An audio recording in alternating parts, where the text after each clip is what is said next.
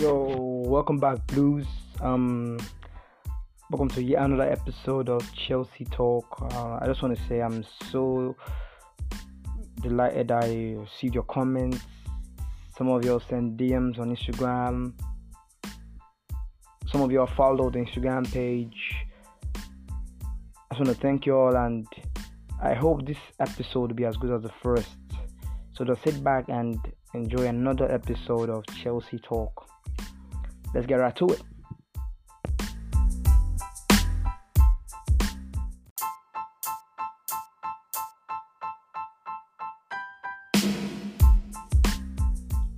Today on Chelsea Talk, we're talking about the youth team players and the loan system. It's been quite a while since Chelsea Football Club has had this loan structure in place. But the worrying thing is these players we send out on loan almost never return to be the superstars we know them to be. They never return to play for Chelsea. We hardly see them with the Chelsea colours being superstars. They either go and be good players for other clubs, or their careers just phase out like the hype began. Actually, the only players or the group of players that have gone through this youth system and come out to be superstars or show a glimpse of promise, Money Mace, Callum, Christensen, and Zuma.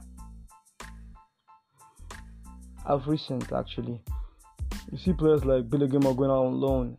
That is good for his career, no doubt about that. But is it that good for Chelsea? Because when you look at it, he is a phenomenal player. If he goes out there and gets a good season on loan, obviously coming back to the club, he's like, there's no space for me here. There's no room for me here. Should I opt out for another loan, or do I stay and wait for my chance? That is the dilemma most times. And it happened with Money Mace. He went out on loan to VTs, was the VTs Player of the Year, went back at Derby, and the person that played a key factor in Money Mace getting the chance at Chelsea is actually Frank Lampard. He gave most of the youth team players a chance at Chelsea, and I know you're asking the question, and I'm asking that question too. If Lampard had not been in the mix, would Money Mace have been the player he is at Chelsea today? Or would he have just been on loan at maybe Southampton or West Ham? I don't know. Conor Gallagher, I'm a huge fan of his. He's a very, very talented player. I really hope he becomes the superstar I know him to be at Chelsea, because he's out on loan on Crystal Palace now. And Crystal Palace is a club that he will get game time in, he will develop, and he will love playing his football there. But I just hope that he doesn't love the game time so much that he doesn't remember who he is. A Chelsea born, a Chelsea through and through, and it's worrying because more players are getting discovered, more players are being sent out on loan, more players are getting lost. Jeremy Boga, Kennedy, most of these players are getting lost, and there's no harm in buying a player for £100 million, £50 million. There's no shame in admitting it. In the modern game today, money actually buys success. And no matter how you look at it, no matter how you talk about the oil money or whatever, the Russian influence or whatever, it's because of our structure, it's because of this money that Chelsea is the only team in London. Forget about the whatnots, the Arsenal. Forget about, is there another club in London again? Oh, Tottenham. Trash that in the waste bin. We are the only club in London because we have spent to get to where we are today. Now, there's nothing wrong in buying the most talented players out there if you have the resources, but keeping the Chelsea heritage intact by putting some of these young talents and giving them game time helps the younger generation, the youth team players coming through the ranks, to look at it and say, okay, I can have a chance to play for Chelsea one day, and not just play the 20 minutes game or the end of 30 minutes. You just come in or play Carabao Cup or play the FA Cup. Play week in, week out, and become like the Frank Lampards, the John Terrys and whatnot. This is what I want from Chelsea. And we saw that we lost Kevin De Bruyne, we lost Romelu Lukaku. We lost so many players that today have become great players. But they weren't great players for Chelsea, and it's worrying because we sent them out to get game time. We sold some of them permanently, like we sold Kevin De Bruyne permanently, but we gave Romelu Lukaku out on loan sometimes, and one or two occasions, and he became the player he is today, but not for Chelsea. So I really hope with Conor Gallagher, like I said before, I'm a massive fan of his, with Bill Gilmore, we'd love to see. I'm hearing he's going out to the Bundesliga. I don't know how to react to that, but Ruben Loftus-Cheek gave us a glimpse of what he can do in 2018. I remember the Europa League where he scored a hat-trick, and he just gave us a slight glimpse of the superstar he is. So I just hope that he doesn't leave Chelsea because of the consistency he displays in the team he sent out on loan to. The consistency he cannot replicate at the club for some reason, whatever. I cannot place my finger on it, but it keeps happening. So these players, they've been sent out on loan, good for their careers, more game time. But these players have to be given a chance to prove that yes, they are the superstars we know we are. And for a club like Chelsea, where the score competition is very high because of the talented players we have in the team, I just feel that at least one or two young players can actually compete with these players we bought from other clubs, but they have not been given the chance. And if they're given the chance, I believe that there are so many young players that can become world beaters, world superstars at Chelsea, not any other club, not alone on any other club, not permanently transferred to any other club, at Chelsea. So I just really hope that the Conor Gallaghers and Jeremy Bogers and whatever will get the game time they deserve and come back to Chelsea to prove to be the superstars we know they are and keep the Chelsea heritage alive. Because we have one of the best youth systems in the world, and if you watch the under 18 Premier League, the under 23 Premier League, the Youth FA Cup and whatnot, the Young Premier League, the Premier League 2, you will see these talented players and you will look at them and say they can become Chelsea superstars, but all they need is the chance and the right environment to grow as footballers. And they cost nothing. It's economical, it's business smart, they cost nothing. And these players they want to play for the club.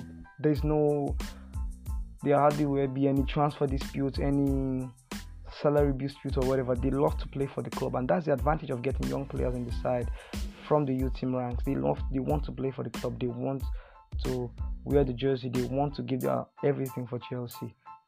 And it's a plus because in today's game where there are so many factors involved, not just wanting to play for a club,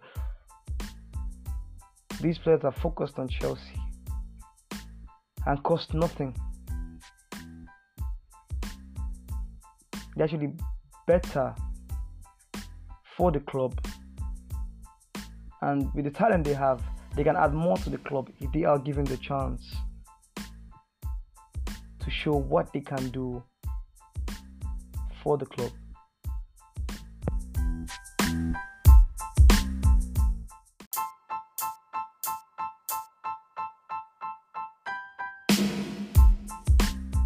Recently, we've been hearing talks about Erling Haaland and this and whatnot, and transfer bids accepted or rejected and whatnot rubbish.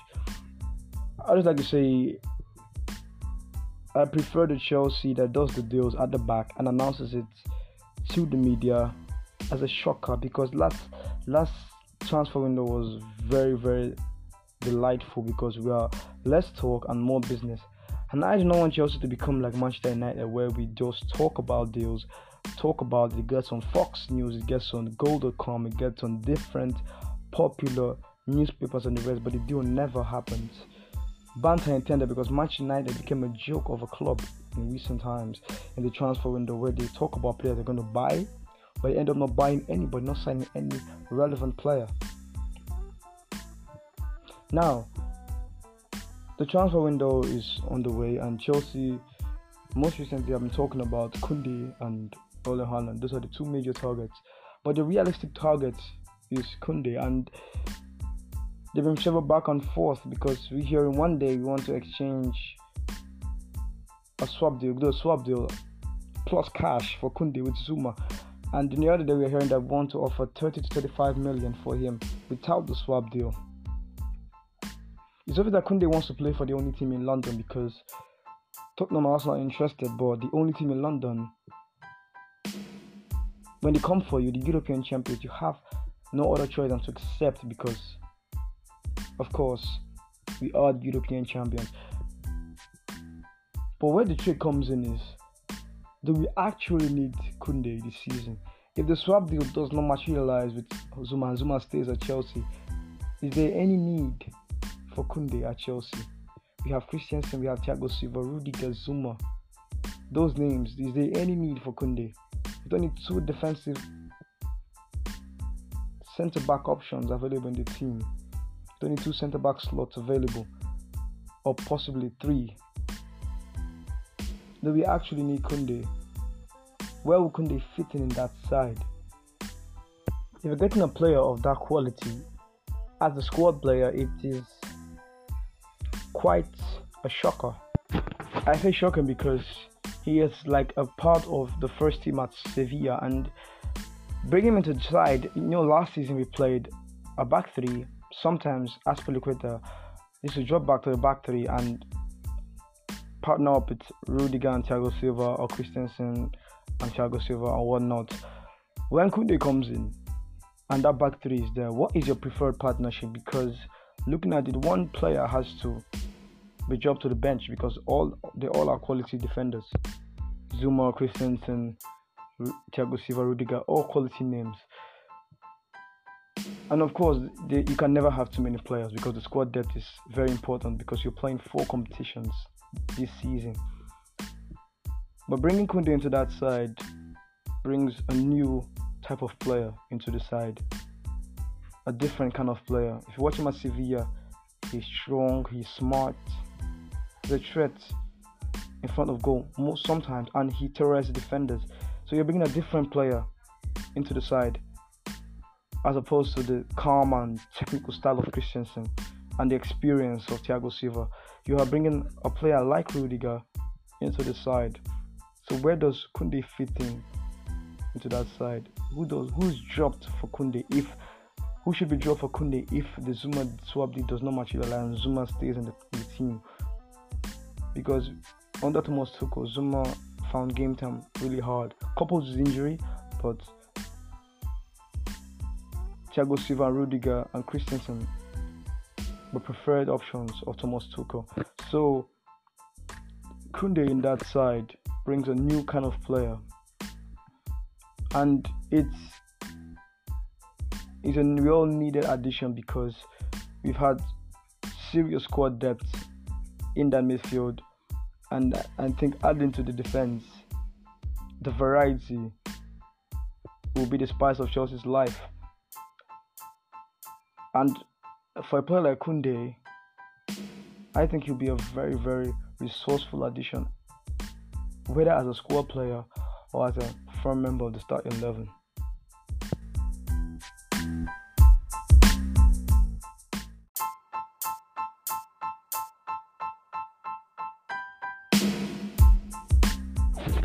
I read something recently about Kai Havertz, and he assessed his performance and that of Timo Werner last season rather, and he was saying something. He said that individually they might not have performed as well as they would have liked, but as a team they met expectations, and that is what is important as a player, to understand and know what's expected of you in a season, and admit that you did not do as much as you expected to do. And even if the team's performances were incredible, obviously winning the Champions League is the highest achievement in any season, club-wise. With that attitude, I admire him a lot, because not every player would publicly say that. And looking at it, he had a better season. Kai Havertz had a better season than Sadio Mane and Mohamed Salah combined. Timo Werner also, no matter how you want to look at it, they had a better season for their clubs. And they were signed for a combined fee of 130 million, 140 million. Obviously, they took time to settle in, and when they started to settle in, it was toward the end of the season. I know Timo Werner had missed so many chances. I didn't convert as much as we would have liked, but Kai Havertz's progress was a bit of a slow one.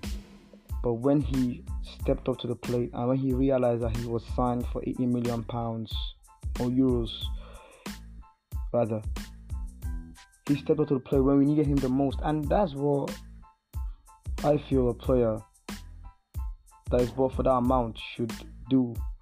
Give memorable performances, give unforgettable performances like the Didier Drogba's and whatnot.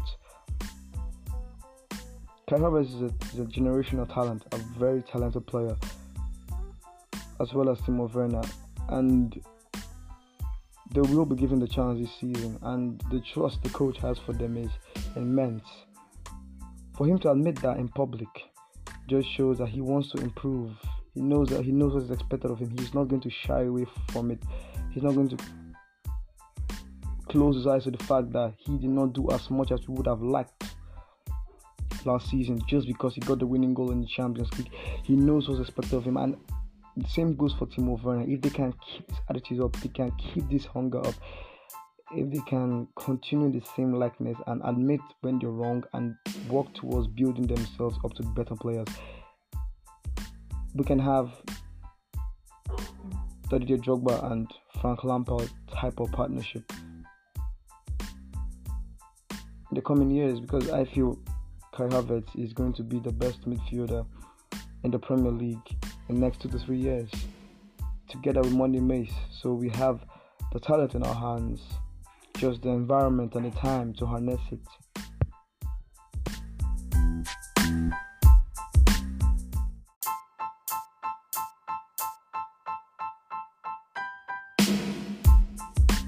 And that's a wrap for today's episode, guys. Remember to follow us on Instagram at total_CFC01, total_CFC01. Really looking forward to your DMs, feedback, and whatnot. Until next time, remember, blue is the color, football is the game.